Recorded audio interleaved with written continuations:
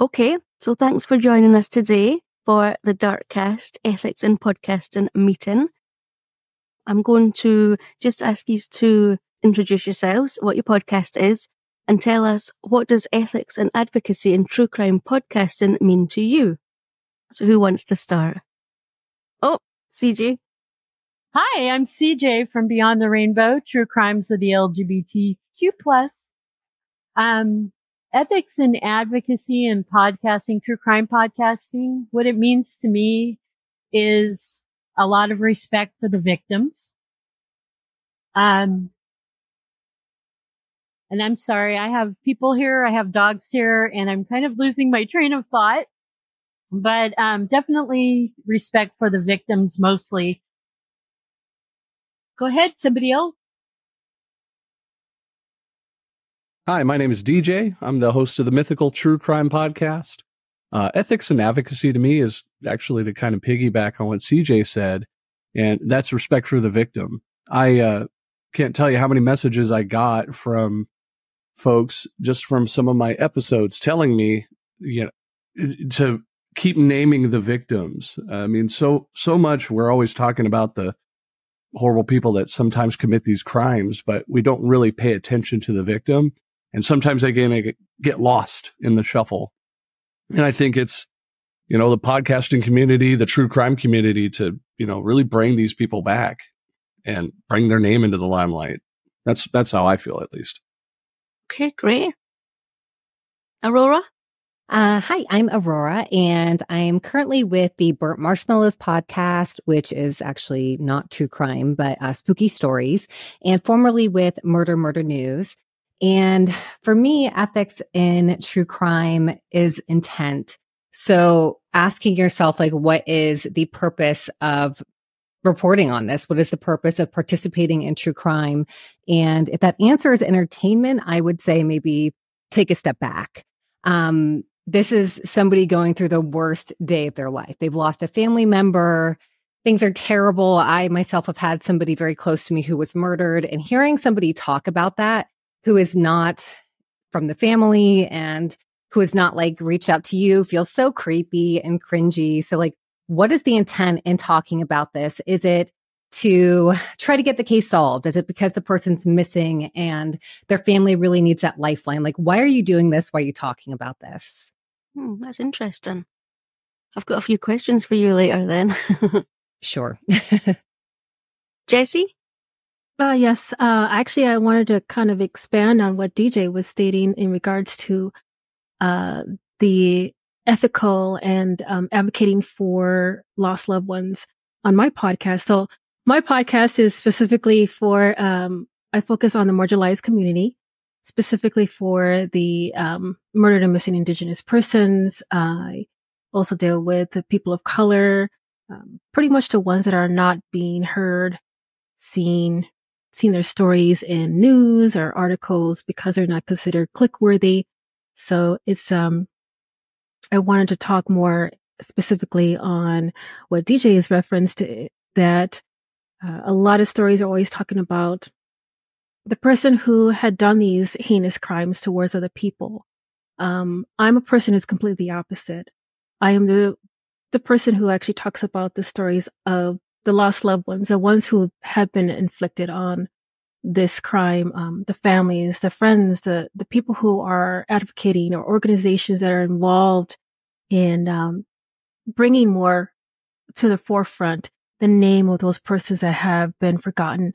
I'm there to honor them and their stories, and to show that they are human, that they're not just a name that we see in an article or something on a social media platform where they just reference this person and they're like, well, who is that? They don't know who that is. I like to be that person who says, well, I want to find out who that person is, because they're also extremely important to myself as well. Even though I don't know them, I want to get to know them. So I expand more on that on my podcast. And I think it's worthy. It's extremely worthy, and it needs to be heard. I agree. Regina? Hi, I'm Regina King. I am from Disturbing Interest. And it sounds like my connection is real rough right now. Sorry. We do all different kinds of stories, from anything from the time the U.S. tried to make hippo meat the next big thing to actual murders. And when it comes down to it, for us, it's all about respect. We want to be very respectful of the people involved in the true crime cases we cover, whether it is from the perspective of bringing back the voice of somebody who may have been forgotten because, well, like Jesse said, they weren't maybe a clickable story. They couldn't be hyped and they didn't catch in the mainstream, or maybe the murderer themselves was more of the focus instead of the victim.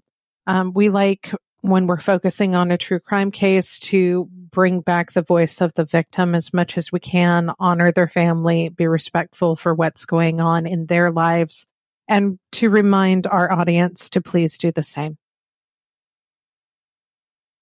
Deviating a little bit from the agenda, just going on what Aurora said there regarding one of your friends that was murdered, and how it feels for you if somebody covers that and they haven't reached out to yourself or family members.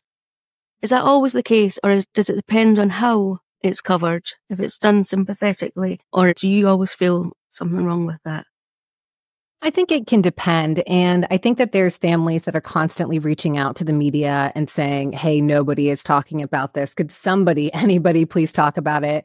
And in that case, I think it's absolutely fine. And that comes back to intent. And with the case of my loved one who was killed, her case is solved. It was a family annihilator situation. Her husband shot her and their 7-year-old child, and then shot himself. So they knew who it was. The case was closed. There's certainly reasons to still talk about her case, because I think it's important to remember the victim. And if somebody were to do that without reaching out to myself or her family, and they just wanted to remember Jenny for the beautiful, wonderful person she is, totally fine. Like, I love that. That's so beautiful. But if somebody just wanted to cover it to talk about the gruesome case, like details of the case, without, like knowing how the family felt about that, I think that's really just icky. Like, it's not nice to have to read that. Okay, now that's interesting, because on my podcast, I do cover cases that are solved, and somebody has reached out in the past. I'm not an investigative journalist, so I was hoping somebody here today would be and would have a comparison, but I'm not. So I don't reach out to the family members. Occasionally I have, and I am in touch with some of them, but not everybody, because unless, like you say, it's out there, you're not going to go and start searching for them. And somebody actually a family member said, could I take the episode down? They weren't happy about it, which obviously I did. And it was devastating, because I don't want to upset the family. It's not for, like you said, Jesse, clickbait. So does everybody feel kind of the same? Has anybody else been in that situation? Yeah, I'm not going to reach out to everybody. I'm sorry. I wouldn't have a show if I did that. So for me to try to find family members on every case I did, that I wouldn't be a podcaster.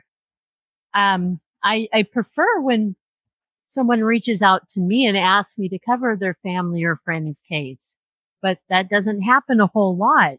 And I feel very fortunate when it does happen, because then I can get additional information as well, and tell it how they want their loved one's story told. I think Regina had something to say. We come from an interesting perspective, because my partner, who is unable to be here today, she comes from a family annihilator situation as well. And with her, as kids were involved. So she has a really unique perspective from both the victim and the aggressor side of things. And within my family, we're pretty sure one of my uncles was a serial killer who got away with it. He definitely was a serial rapist who got away with it. And so I saw the victim's perspective from the other end.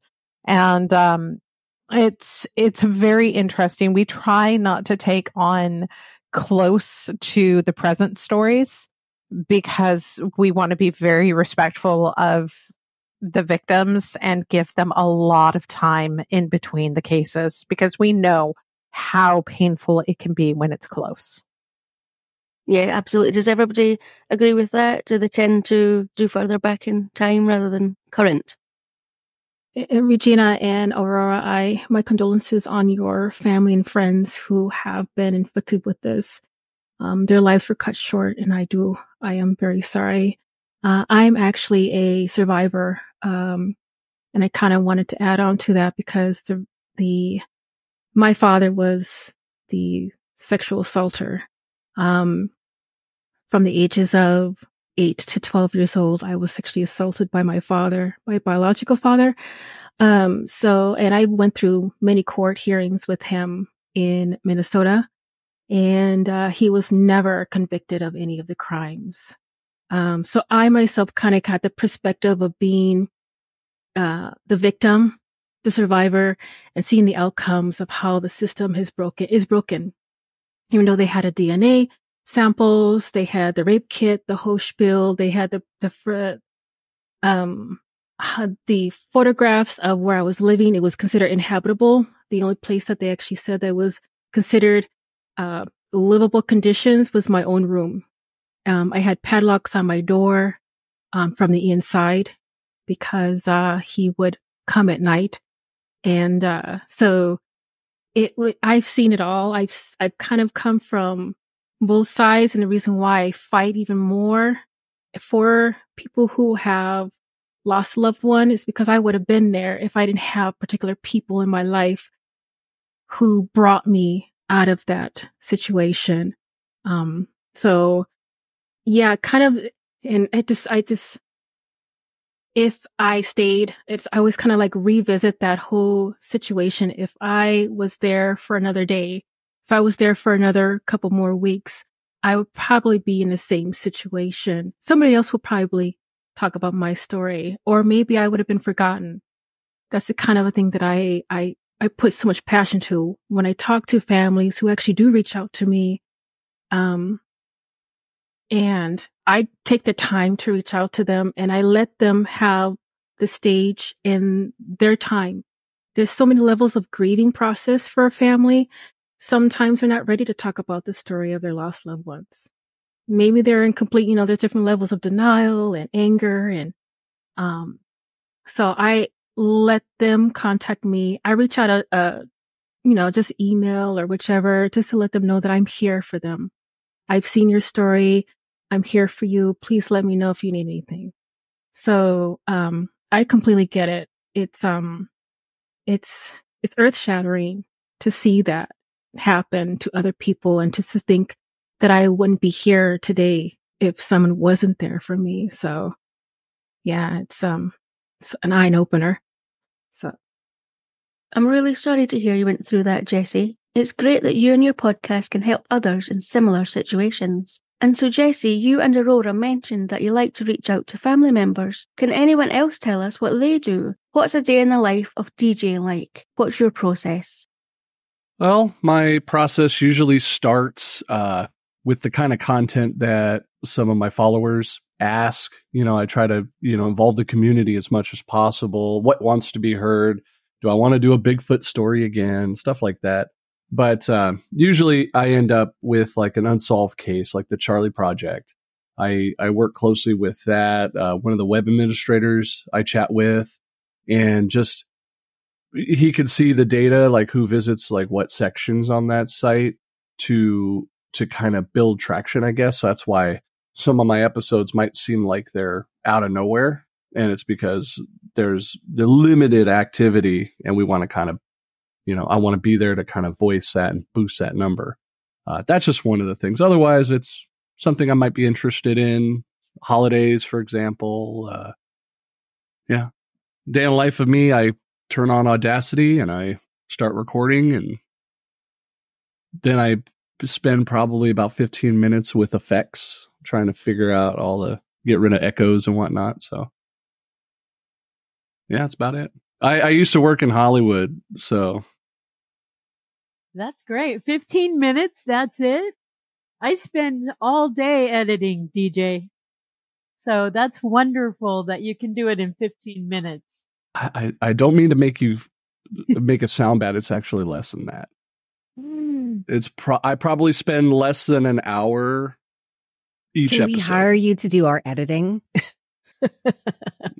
Maybe. Can you teach a class?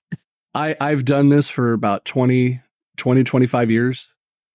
Wow. It's muscle memory to me, to what effects need to go, what fading, that kind of stuff. So supporting the theory that you're AI yet again. Oh yeah, beep or beep. No. We do need a masterclass from you. I would love to learn what you know. YouTube is a very applicable source for any and all questions you may have. But, what software do you use? It's not all about software, but that's a free one that I use. Audacity. Yeah. I used to use Final Cut, but Apple got expensive. So I was like, I'm done. Bye. Regina, what about you? What's your process for an episode? You'll have to excuse me. I noticed my connection's tanking further. So our process is, depending on where the episode itself is going to come from. If it's coming from a request from listeners or me or Lynn just falling down some kind of rabbit hole of weirdness. If it is a true crime related podcast, what we're going to do is look at how much time it has been and is anyone still alive? Victims, family members, whoever it might be. And then what we're going to do is look and see how much other material is out there on this particular crime and have the victims or family members said anything about it. Because the first thing we want to do is, really pay attention to their voices. If they say that they don't want this story out there, they don't want to hear anything else about it, if they're really just down on further publicizing anything to do with their story, then we walk away. We don't want to disrespect their wishes at all.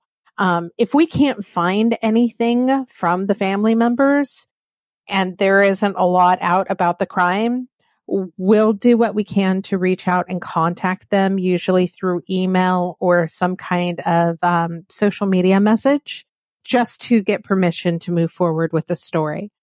However, if there is absolutely nothing, we cannot find these people, we can't find any quotes from them, and there are very little publicity behind the story itself, we'll probably drop it just because we don't know and we don't want to expose somebody to that kind of pain if we don't have to, because it can be very shocking. I mean, not only do we have the stories that I referenced earlier, but I mean, there are a lot of other stories that have to do with crime and murder in my family personally, involving me too. And if one of those just popped up, I would be horrified. So I wouldn't want to do that to somebody else. And then from there, we, move on and either pick out a new episode or a choice and move forward with whatever we're going to be doing. Yeah, that was actually similar to my process. Like I kind of did the same thing where I would try to find cases that were unsolved or seemed like they needed help or an extra push. Like I'm always really fascinated by missing person cases, which always need help since they're obviously unsolved. And I would try to look and see if families had spoken to the media and if they seemed to be like pushing and really wanting help. Because for one thing, that's going to make it easier to find them if you do want to contact them. Now you have their name since they were in an article. You also get more information about the loved ones that way too, because I think it's really important to represent the victim and telling their regular story too, telling their life story and not just the day that they were killed. And that's a good way to get that information about who they were as a person, how they were with their families and what they did in their personal lives before you tell the story about the worst day that ever happened to them. Unfortunately, if you just use media as your resource, you don't get a lot of the feel goods side of the victim. And that's something I really struggle with, is trying to find out, because I want to know what that person was like, who they were. And I think we all do, because we want to be able to identify with them in some capacity. I'm sorry, Dawn, I think I cut you off. No, not at all. What's doing an episode like for you then? What's your process? Me? Yeah, CJ. Well, I do a lot of internet looking for stories about the LGBTQ community. I have a lot of bookmarks open on my computer that I, save information on. And then I will look through them and I'll read some of the articles. And if something actually touches me, so I have to feel a little bit of passion for the story, I start researching it, and then I start writing, and then I record, edit, and viola. Like I said before earlier in this episode, I really like when people bring me cases, and it's so much easier for me to feel a little more passion and put a lot more of myself into the cases when I can talk to victim's family or friends, because then the case it means so much to me. It's not that the other cases don't, but the ones where I can connect a little bit more personally with people, they just totally mean so much to me. And that's pretty much my process. When you mentioned family members getting in touch, that's one thing, but do you have sort of listener requests as well? How do you go about deciding the ethics in that if it's not a family member, but they just want the story told? Well, I will look at their stories. I have one right now that I'm looking at. I'm not sure if it was the father. I think it was the father that DM'd me the other day and asked if I would cover his bisexual murdered daughter's story. She was pregnant at the time that she was murdered. So I'm looking into that one right now. But I've had a friend of someone who's in prison who was convicted of murdering a young woman when she was in high school. I had a friend contact me in behalf of this convicted murderer, saying that the convicted murderer was innocent. It was really the boyfriend who murdered the girl. And I don't know, there's something just whole case. So I've not taken that one and spent any more time on it. Did I answer your question, or did I just go off the rabbit hole for you? I tend to do that. Sorry. I love you, CJ. I just want to talk. I love you too. Anybody else? How does anybody else deal with listener requests then? Yep. Jessie? Yeah, so I have a plethora of different angles that I work with. I've had a couple of people who have volunteered in providing research information on cases. Like, for example, one of she sadly passed away in August. She was one of my researchers for the podcast, Laura Rodriguez. She was the one who was just like on it. I would ask her for something and she would say, this is a story that hasn't been talked about. Usually like the John and Jane Doe situations. I've even had instances where I would go through Instagram or Facebook and I would have other podcasters suggesting stories, people of color, stories that haven't been heard. And so what I do is I kind of research to make sure that if their story has like a plethora of other podcasters talking about it and it's like very recent, I kind of put that kind of to the back to see if there's something else that might come up. I also create a Google alert, no shout outs to names or anything, but I use Google alerts and I type in the person's name. So if it ever comes up in the news in any way, I can keep track of them. If there's any updated articles or situations. I've also had other family members who reached out to me, even at, they were referred to me from some other family member who was a previous guest on my podcast saying that they really loved the content and how they brought, their family's lost loved one story to the forefront, and how I was very passionate about making sure that it was done properly and respectfully. I would get, families, referring me to other families. And when that does happen, there's some instances where some of the family members might not fit the objective or the storyline in regards to my podcast for people of color, marginalized community. I always refer, no matter what, I always refer those stories to other podcasters, because I still, even though I'm not the person for them, I still make sure that there is a person out there for them. I don't want them to be swept under the rug. I don't want to dismiss their story because even though they don't fit my objective to my podcast, they fit someone else's. And their life does matter.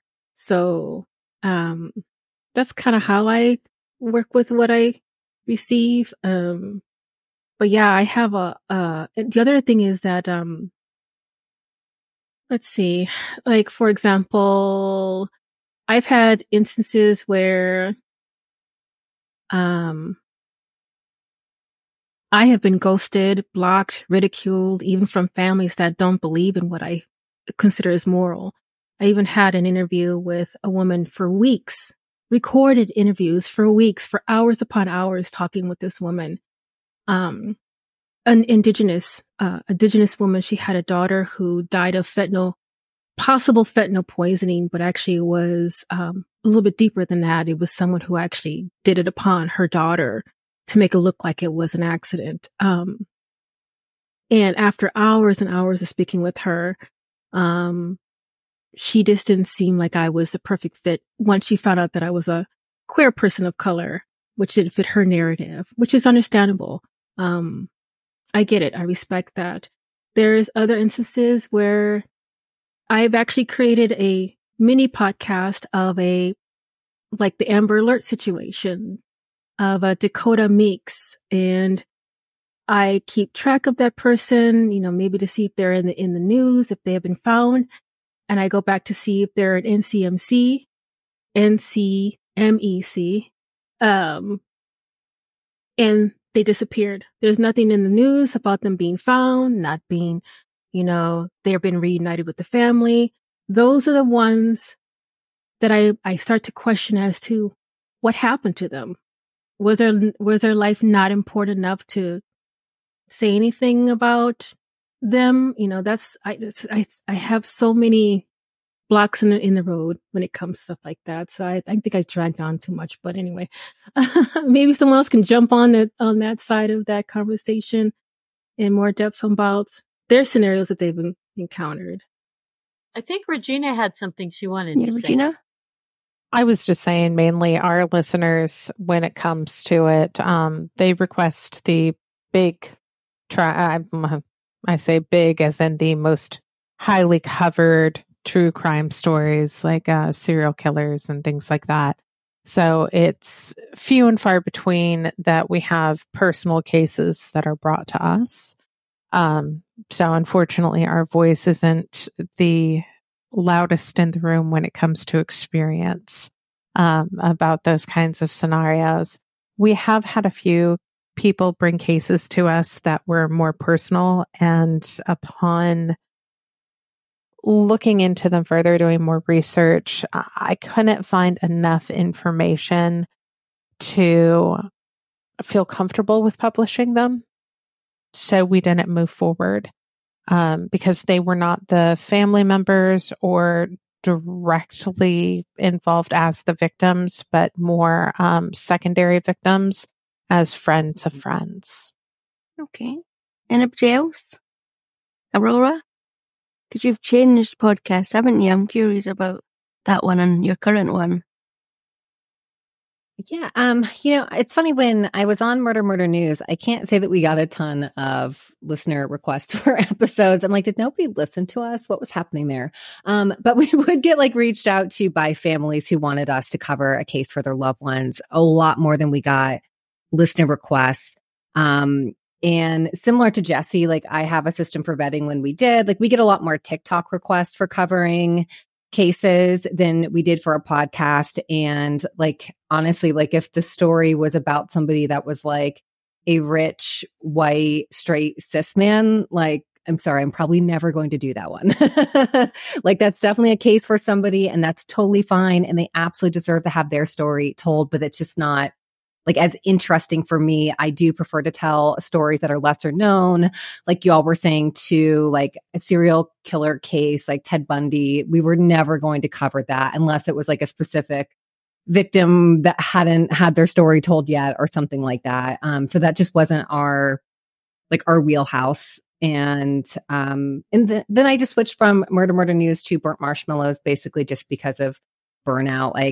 It is really exhausting telling these stories. And I know that not everybody processes doing the write-ups and, looking into and investigating these stories the same way, but it's hard for me. I feel the emotions of it, and I get deeply, deeply invested in the cases that I'm telling. And it was just really hard. It just took a burden on me. And Angelina, my co-host, was kind of feeling the same way this past January. And we decided to take a little break from it and just haven't had the bandwidth to get back into it.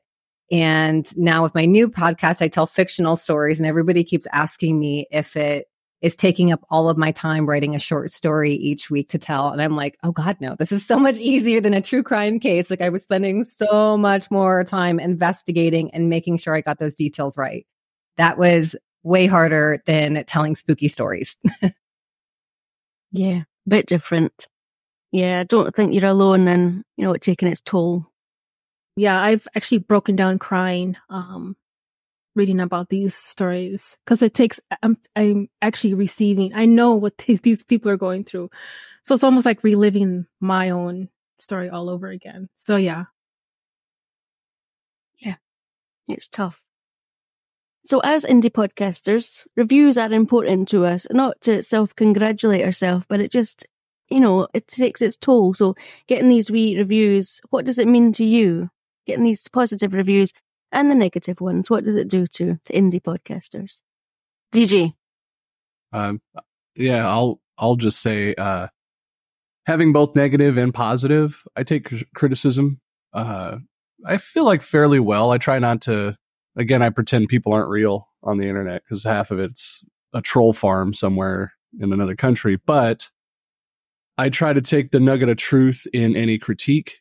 I got a date wrong or a name, things like that. I usually try to publish corrections on other various social media, but it's very helpful. Reviews are indispensable to me just to know what track I'm on and to kind of keep the heading where we want the podcast to go.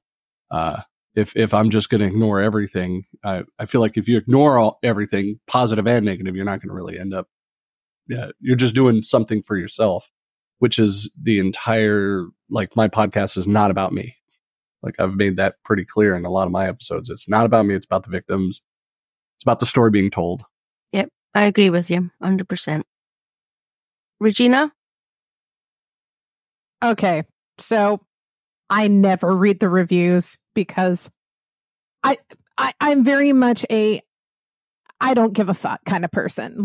Seriously, it does not bother me. However, one review got me once, and after this, I have never read a single review again. And it's very simply, I am from the South.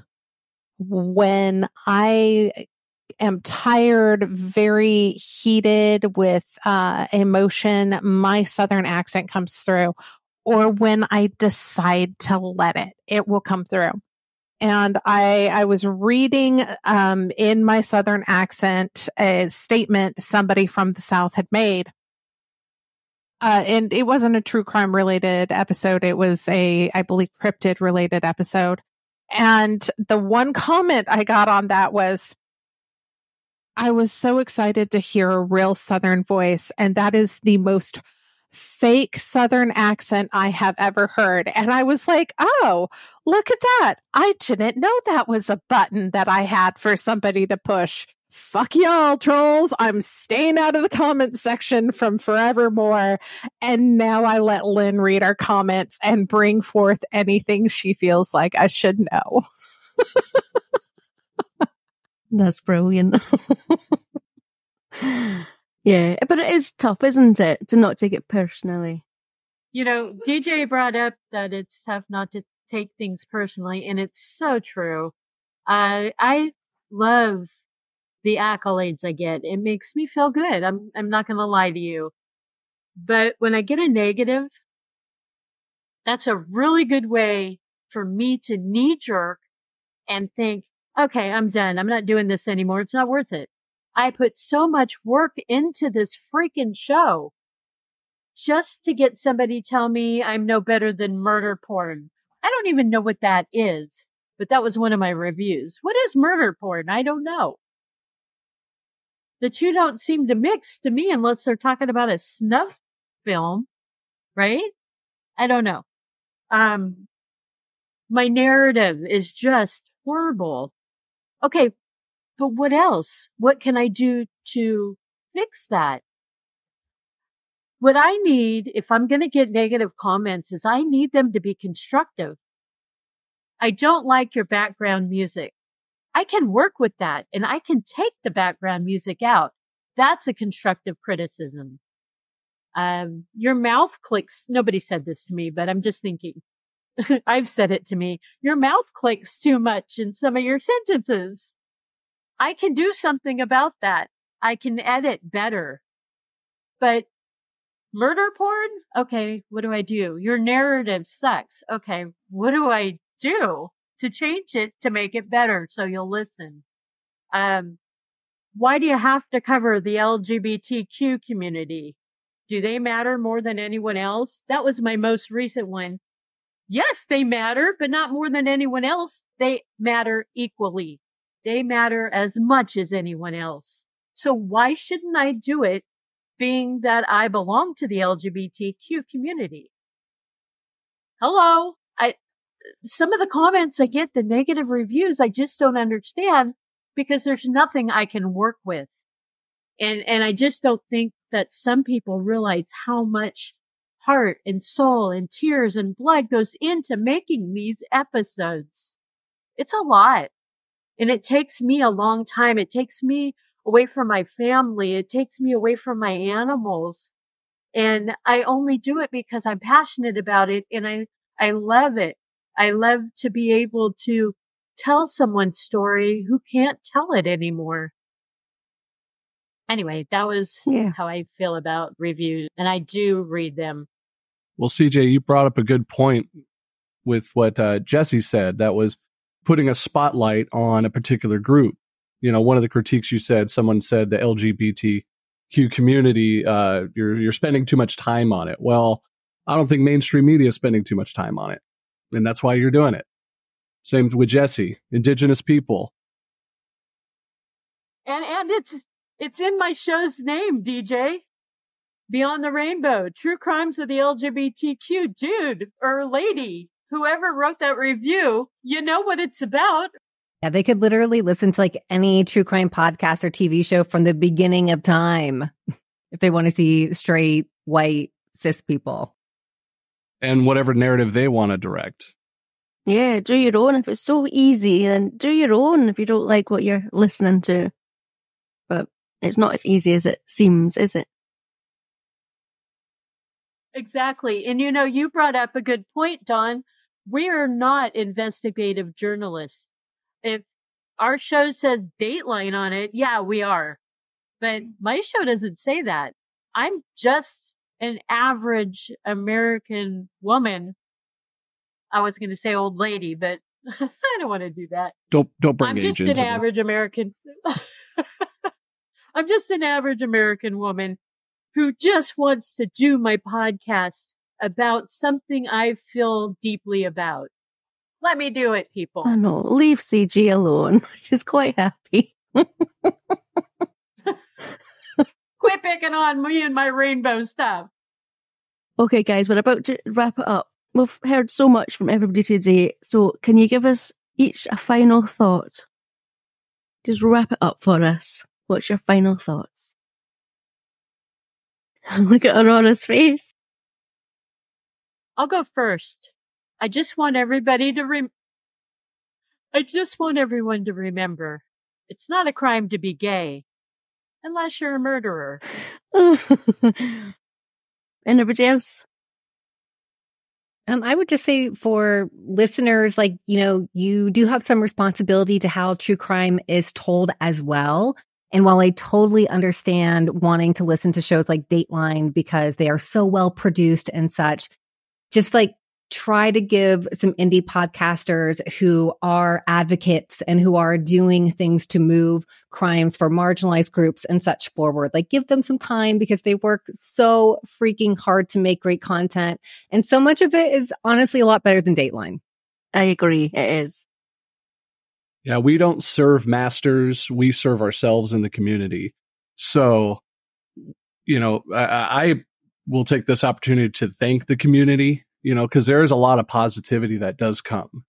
We're talking about a few bad apples here that, kind of want to put a rein on our parade. But for the fact of the matter, we wouldn't be here if we didn't do what we loved, and we love telling these stories and getting those things out there, whatever the kind of content you're into. The community will they're magnetic to whatever content they want to listen to.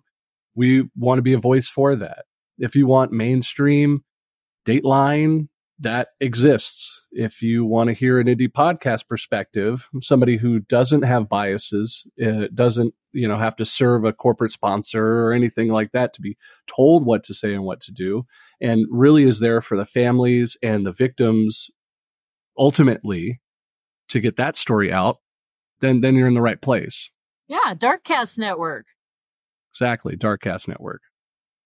Thank you guys so much for being here today. I appreciate you all so much. I love you guys. Thank you. Thanks for the invite. Thanks for hosting. Yeah, that was all Dawn, actually. But yeah. No, we want to give you credit, thank you. CJ. I appreciate you guys. Happy Thanksgiving. It's all you. Happy All right. Thanksgiving. Indeed. Yes. Happy holidays, everybody. And I hope you guys have a great You rest too. of your day. Take care, everybody. You as Yes. well. Oh, so Thank nice you. meeting DJ and Jesse Yeah. finally too. Yes, Yeah. thank you. You as well. So nice meeting you all. Trust me, you didn't want this camera turned on right now, but it was good seeing you. You are always stunning, All right. and that is a lie. I love your lies. Camera on Keep next time. lying to me, Aurora. No, I mean, no, you saying that you You can't know what? turn your camera on is You a know lie. what it is? Always stunning. She's naked. I You do. caught me. You caught my You dirty caught- secret. No, it's actually because of the move. I am surrounded by like boxes and chaos right now. So that is the truth. Anyway, y'all, have a great day. I'll talk to you later. Good luck with your move. Bye, Thanks. everyone. Bye. Bye, y'all.